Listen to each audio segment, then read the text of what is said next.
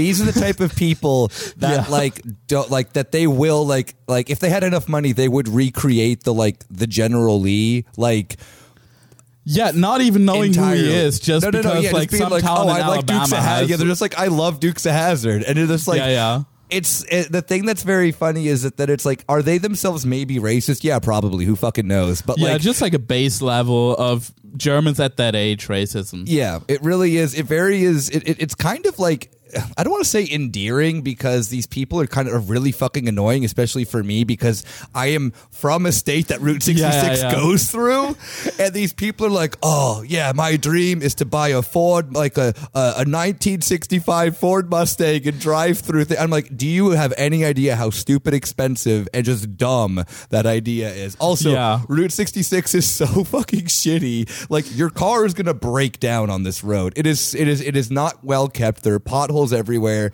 and I'm pretty sure it's mostly just full of a sea of like Almans like yourself. Just a bunch of like Heinrichs and fucking Ziggy and Bina, and they're just going around.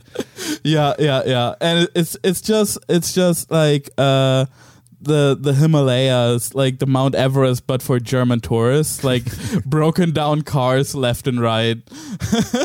The thing is that then they always like talk about like they really, I've never met this type, I've met this type of person. I've never met a person who is so gullible that they would believe anything, so much to the fact that they still think that prices in the United States have not changed since like the 1970s.